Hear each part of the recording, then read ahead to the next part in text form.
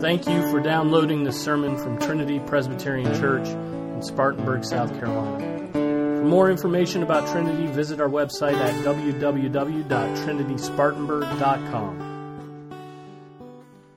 Back in 1 Peter chapter 4, so let's stand for the reading of God's Word. 1 Peter chapter 4, we're going to read from 12 through 14. This is the word of the Lord. It is eternally true. Beloved, do not be surprised at the fiery ordeal among you, which comes upon you for your testing as though some strange thing were happening to you. But to the degree that you share the sufferings of Christ, keep on rejoicing, so that also at the revelation of His glory you may rejoice with exultation. If you are reviled for the name of Christ, you are blessed, because the Spirit of glory and of God rests on you. This is the word of the Lord. Thanks be to God. Let's pray. Our Father, we thank you for giving us your word. We thank you that it is truth. We thank you that it is inspired. We thank you that it is inerrant and authoritative. We thank you that you have given us minds that have been illumined by your Holy Spirit to understand it. And yet, Father, we have indwelling sin within us which resists the commands of your Scripture. And so we pray that we would not be hearers who forget your word or who fight against it, but we would be hearers who do your word. That we would find it our delight to obey you as our Father. Father, we pray this in Jesus' name. Amen. Be seated.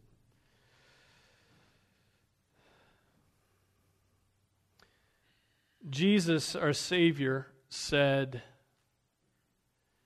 "If anyone wishes to come after me, he must deny himself and take up his cross daily and follow me." Take up your cross, Jesus tells us who claim to follow him. The Christian faith it's a faith of cross-bearing. Jesus took up a cross, and we take up our crosses. Those who peddle a false gospel do not teach that. And not having eyes to see or ears to hear, they say that the Christian faith is one of growing wealth and improving health. But it's not of taking up a cross. Jesus said, "Take up your cross." Jesus took up his own cross, and upon that cross he died for sinners. It was the work of the Father that the Father had sent for him to accomplish. And without Jesus taking up his cross, taking up the humiliating and miserable work of cross-bearing, we would be dead in our sins and hell-bound. The undeniable truth, though, is that Jesus was given a life of suffering by his heavenly Father. Cross-bearing was his work, and cross-bearing, therefore, is the mark of every disciple of Christ. Cross-bearing. Workman says this in his book on the persecution of the early church. He says, "The cross is the dividing line, both in the life of the world, of every individual, and of the Christ himself." It's the dividing line. Let's remember that the cross was not merely Jesus showing us how to suffer, though it was that. It was him showing us how to suffer, but it's not merely that. But the cross was Jesus suffering for the sake of others, right? It was him suffering for the sake of others, suffering for the well-being of others. That, I think, is what it means when we're told to take up our cross. Right? We live not for ourselves, we don't live for our own pleasures, but we live for the sake of others, for the message of the gospel, for the well-being of strangers, friends, family. The cross-bearing life will be marked with suffering and also with joy. Suffering as you deny self, right? Suffering as you face hostility toward the message of Jesus. Joy, though, as you do the will of the Father. But again, Jesus' death on a cross was not merely to show us how to suffer with faith. More importantly, it was an atonement. It was a vicarious atonement, right? It was Jesus suffering in our place and for our redemption. To draw in the immediately preceding passage in 1 Peter, which we looked at last time, the cross was Jesus burying a multitude of sins in love. That's what the cross was. Our cross bearing is similar, right? Though it cannot atone for anyone's sins. Can't do that. It's not that potent. It's not that effective. Only Jesus' suffering can do that. It can, though, demonstrate to the world the self-sacrificial love of Christ. It can point them toward Jesus' cross-bearing. Taking up your cross, sacrificially loving others, is suffering. It is. It's suffering. It's self-denial. It is considering others better than yourself. Right? It is going hungry that somebody else might eat. It's cooking a meal for ungrateful children. Right? It is so many things in which our goal is to show Christ-likeness to a hostile household, to a hostile workplace, to a hostile world. That's what it means to take up our cross. And it is undeniably lonely work. It's undeniably lonely. Notice the first word of this section of the apostles' letter to those who are suffering for their faith, suffering for their cross-bearing. He calls his fellow Christians beloved. His beloved. At times there is nothing more comforting than a good word from a brother or sister in Christ. A timely, good, kind word from a brother or sister in Christ. In the midst of persecution, when our perception is that the whole world is against us, and we're tempted to think that we're foolish for continuing to bear witness or for continuing to bear our cross, in those circumstances, just hearing someone call us a friend is wonderfully refreshing, or would be wonderfully refreshing if we had ever experienced anything like that. And so throughout this letter to the persecuted churches in Asia Minor, Peter has been working to make sure those who are receiving this letter have their minds and hearts in the right place. He wants them to know that they should not view their suffering as God's curse. He wants them to know that following Christ brings with it inevitably difficulties, pain. But those who are in the midst of persecution, having property taken away from them, having children removed from them, being shunned from society, being mocked by even long-time friends, losing their jobs, facing bodily harm, or even imminent death, they perceive, right, as you and I would, that the whole world is against them, that there is nobody for them. Along comes the apostle who expresses his deep love for those who are suffering, right? Just by saying beloved. It's a picture of sympathy. It's the kind of sympathy we should pray God allows our proud and hard spirits to feel and to express. The apostle Peter, as a pleased father, right, looks on his children who are taking up their crosses, and his heart is filled with love for them. They're suffering for the name of Christ, and he's proud of them. And the expression of that love for them makes them, able to bear their load. We shouldn't forget the power of a well-placed word or a simple expression of our mouths for those who are suffering. Undoubtedly, the apostles' expression was not merely an expression of love either. It came from the heart.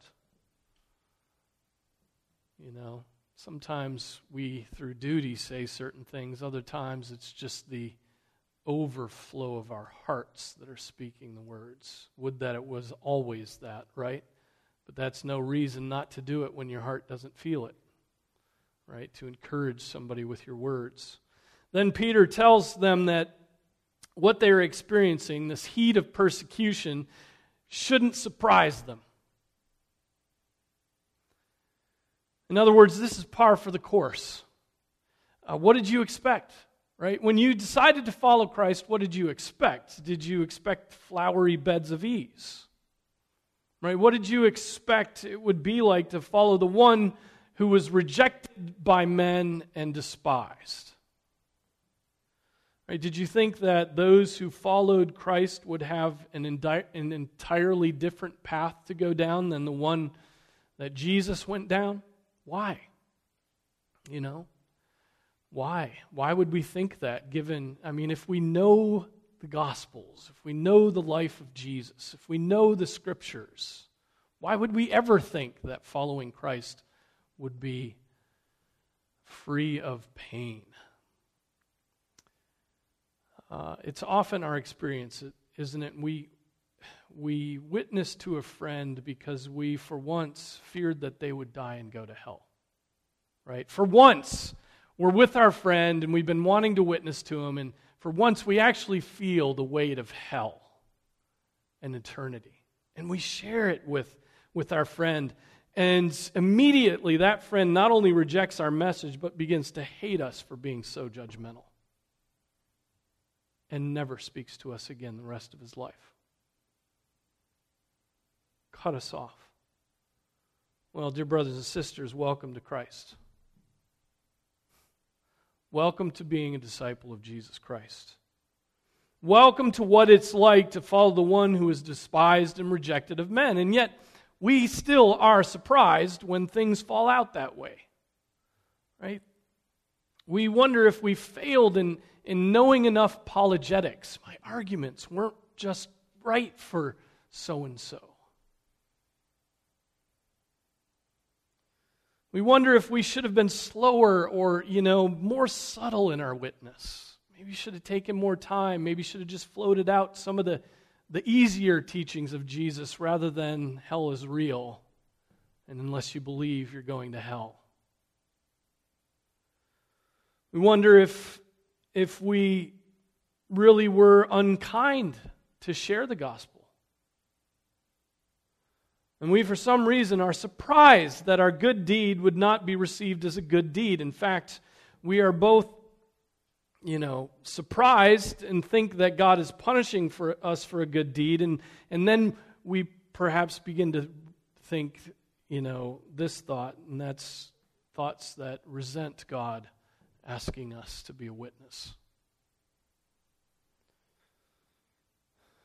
And as we have seen much of in recent years, at that point we concoct a deconversion story. That's the hot thing right now in many circles, deconversion stories. Or maybe it's just new to me. It's not new, certainly, but thinking that you need to podcast about it is the new part. Deconversion stories. A story in which we recast our entire faith as hatred, and for the sake of love and affirmation, we put Christianity behind us. Right? The reason we see many celebrity Christians deconverting is because they were taught wrong. They were taught wrong. They were taught that following Christ was something other than cross-bearing. Right? They were taught that following Christ would gain them friends and it would increase their influence. And along comes the Apostle Peter, who tells the man who is angry at God because his homosexually tempted friend perceives that his faith is hostile to his way of life. To that man, the Apostle Peter says, "Do not be surprised at the fiery ordeal among you which comes upon you for your testing, as if some strange thing were happening to you." Why are you surprised that your Christian faith would be an aroma of death to some? Why are you surprised that your Christian faith would keep you from landing a multi-million-dollar contract with a talent agency? I mean, why are you surprised that your Christian faith would make you a pariah in your office? Why are you surprised that your Christian faith would cost you many things that this world holds to be precious? Right? Jesus said, take up your cross. Was that unclear to you when you determined to follow Christ? Did you really think that you could follow Christ and still run with your old friends? Right? Did you really think that your faith in Christ wouldn't put you at odds with your pagan, earth-worshiping mother? I mean, or your pagan, sex-addicted father? Why are you surprised that the Christian faith would be costly, or would cost you so much? That your life would be one of suffering was not in the fine print. Right? Jesus announced it continually to his disciples. It's written in the headlines, dear brothers and sisters. It's 400 or 4,000 point font. Right? This is a headline. Take up your cross. Scripture says, do not be surprised by the fiery ordeal among you. And then notice, which comes upon you for your testing. You mean my fidelity to Christ in the face of friends who reject Christ is a test? It's a test? You mean God puts me in situations where He shows me whether my heart is wholly devoted to Him?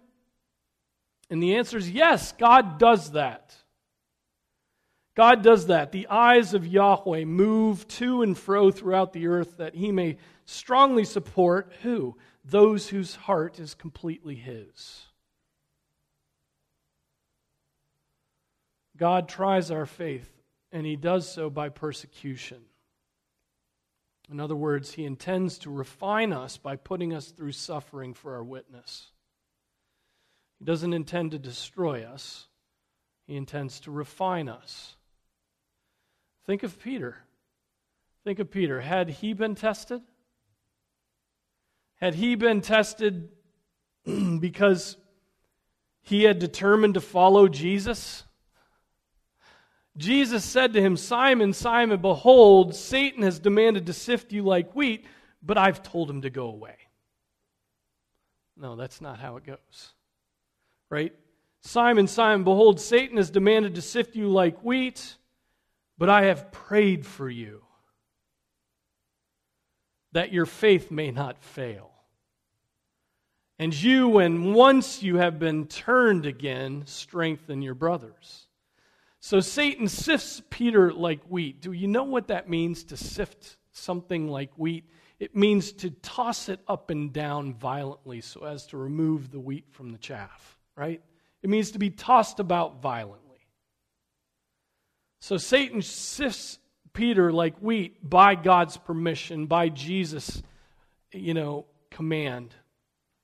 He afflicts Peter and the temptations are intense, and Peter even goes and denies Jesus 3 times. But the intent of Satan is to destroy Peter's faith.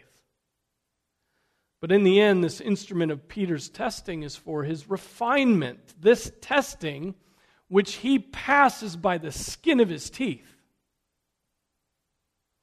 deepens the strength that he would have to then strengthen his brothers who were going to be facing Satan's sifting. Fiery ordeals come upon us for our testing too. They're meant to prove us.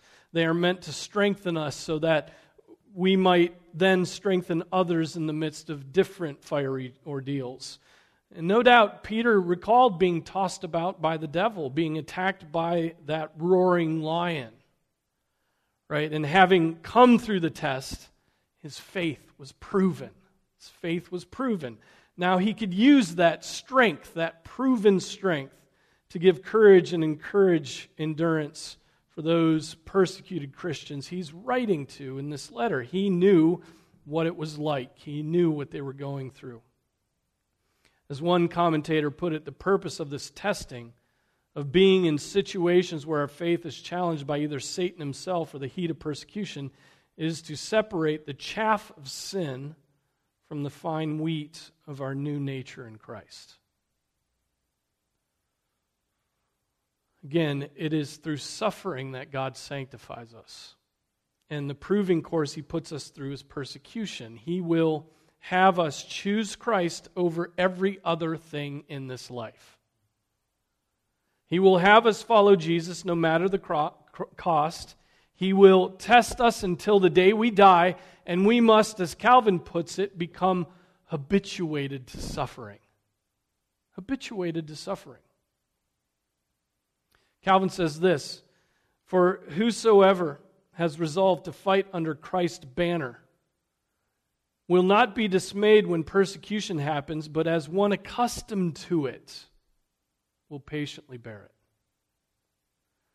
That we may then be in a prepared state of mind when the waves of persecutions roll over us, we ought in due time to habituate ourselves to such an event by meditating continually on the cross." Now let me address something here. The affliction that the Scripture is addressing is not from troubles common to man's life, like sickness, like contagion, like financial misfortune, like blowing out your knee or stubbing your toe. What affliction this Scripture is addressing is, as it says in verse 14, those times when you are reviled for the name of Christ. Okay? There are other Scriptures that help us come to terms with life in a fallen world, life in which we have migraines and autoimmune disorders and money problems. This is not one of those passages. The focus in this passage is suffering because of your witness for Christ. Right? It's worth saying this, that your health problems are not suffering because of your witness. They may be suffering, but they are not part of your suffering as a Christian. Don't get confused about this. So many people want to be martyrs for the Christian faith, and yet the only suffering they undergo is what is common to all men, what is common to believers and unbelievers alike. Right? They don't suffer because they've taken a scriptural stand. They merely suffer because they have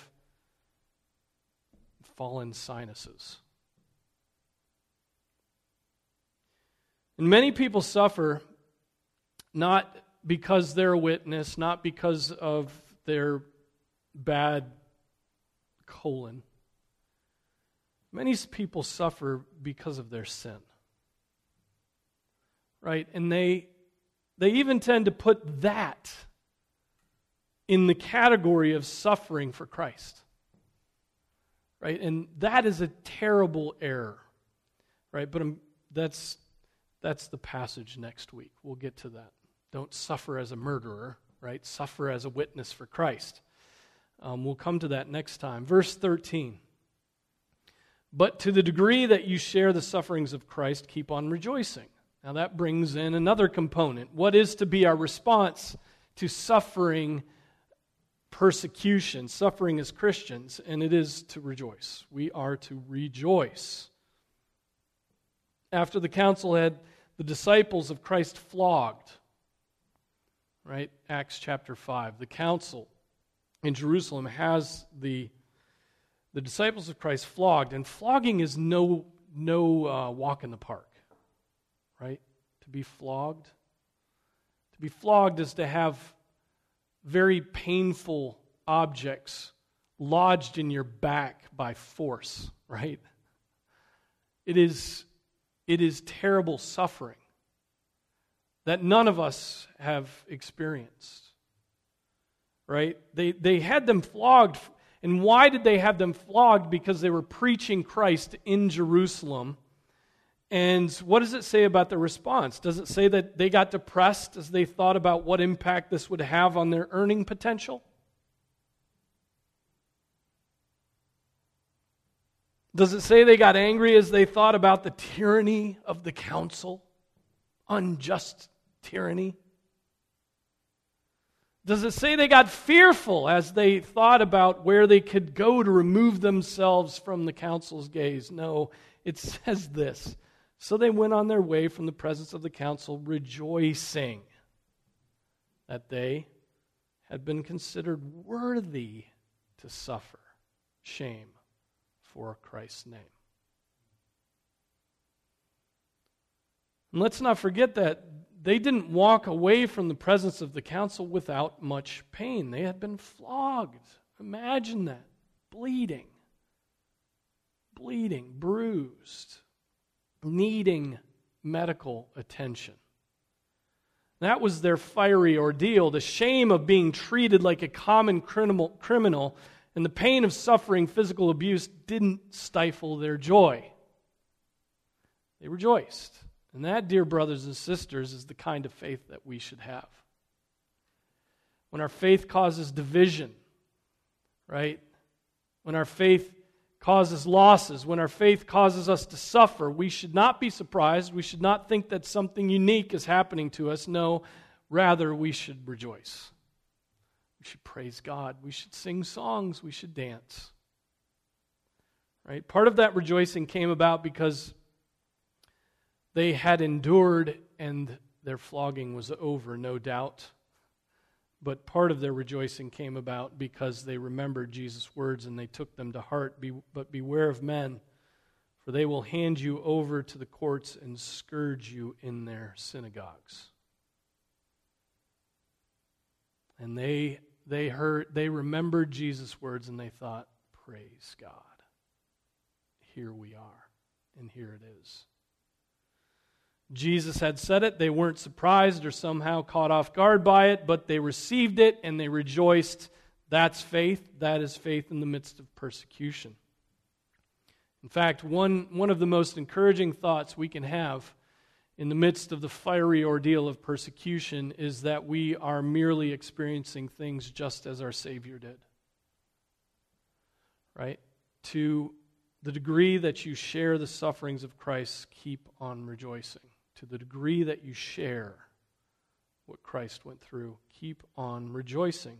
To suffer like Christ and for similar reasons as Christ, for serving his Father, is indeed one of the most important ways we can witness. In our suffering for his name, we are, as Paul puts it, fulfilling what is lacking in Christ's afflictions. Now, there's nothing deficient in Christ's suffering from the standpoint of merit and atonement. His sacrifice was complete and finished. But in this sense, that his suffering testified to his love for his Father, that is ended. Right? But that kind of suffering continues somewhere other than on the cross and other than in the body of Jesus. That suffering continues in the body of Christ, which is his people. Right? They are the church. They are his body. Our most powerful witness will be serving God, choosing him, loving him, even if the whole world is against us. And that suffering will be seen. Verse 13 ends by bringing in the day when Christ returns. That day, for many, will mark the beginning of eternal pain. But for those who trusted or trust in Christ, that day will mark the end of suffering.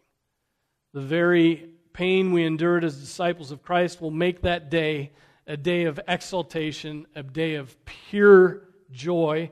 We will applaud and shout and sing and rejoice that Jesus has come. And there will be no regrets for any of the pain, any of the intense pain we endured to be a follower of Christ during our lives. There will be no regrets, right? We will not regret having to distance ourselves from parents who hated our faith. We will not regret having submitted to Christ even though our children hated us for following Christ. We'll not regret having lost our livelihood because our boss asked us to betray our Lord. No, on that day, we will rejoice with exultation. Trust me, there is no loss in this life that will make hating the return of the Son of God seem justifiable. There will be only two responses to the action of the King of Kings at the final tribunal: exaltation or calling for the mountains to fall on you. There will be no pride on that day. None. Because every man will be judged according to his works. Verse 14, if you are reviled for the name of Christ, you are blessed, because the Spirit of glory and of God rests on you. Blessings come in many forms, don't they? Sometimes God blesses us with children. Sometimes our blessing comes with a simple good night's sleep. Right? Sometimes our blessings come when months of anxiety wash away. Sometimes we are blessed when we read Scripture and have a deep time of prayer. But as Scripture teaches us, sometimes blessings come in this form: you are hated, you are reviled, you are rejected, you are deemed a lunatic for the name of Christ. Some of us have perhaps never known that blessing, because though we claim the name of Christ, we have simply lived by answering all of life's dilemmas by doing what our flesh wants us to do. Right? We haven't had a moment where we've had to be on Jesus' side or be on the winning side. Right? We've safely navigated through life having two gods, self and Jesus. But those who have submitted themselves to Christ, who have a genuine and lively faith, they know what it is to be persecuted. They have chosen Christ over self, over family, over money, over friendship, over peace. It is only those who know the blessings of being reviled for the name of Christ. Right? They are the ones who know this blessing. There is such joy in those moments when everything crashes down around you, but you know that God is pleased with your obedience. That the few times where everything's crashing around you, not because of your sin, but because of your obedience, right? You've experienced that. You've had to take a stand when it was the last thing that was deemed reasonable in the eyes of the people around you. Right? It's at those moments when these words of the psalmist come alive: whom have I in heaven but you? And besides you I desire nothing on earth. Just you. Just God and obedience to Him. When our souls sing that song, that psalm, we truly can face the most fiery ordeal, and in the midst of the flames we can know we are blessed. Right? I think of that hymn, How Firm a Foundation. When through the deep waters I call you to go, the rivers of sorrow will not overflow, for I will be with you, your troubles to bless, and sanctify to you your deepest distress. When through fiery trials your pathways shall lie, my grace all sufficient shall be thy supply. The flame will not hurt you. I only design your dross to consume and your gold to refine. Wonderful hymn. Verse 14, if you are reviled for the name of Christ, you are blessed, because the Spirit of glory and of God rests on you. Your persevering faith when you are hated for following Christ is proof that the Spirit rests on you, that the Spirit rests on you. Right? To have that Spirit on you and in you, that pledge of our inheritance, is far better than easy days and friendship and honor in the world. Better to have the Spirit with you and the world against you. It's better. It's better. It's called blessing here. Right? Blessed when you are reviled for the name of Christ. When people come at you, when family members come at you, when strangers, when government, when whoever it may be come at you and tell you you're a fool for following Christ, you should at that point not get your hackles raised. You should smile. You should put a big, dopey smile on your face and say, praise God. Praise God.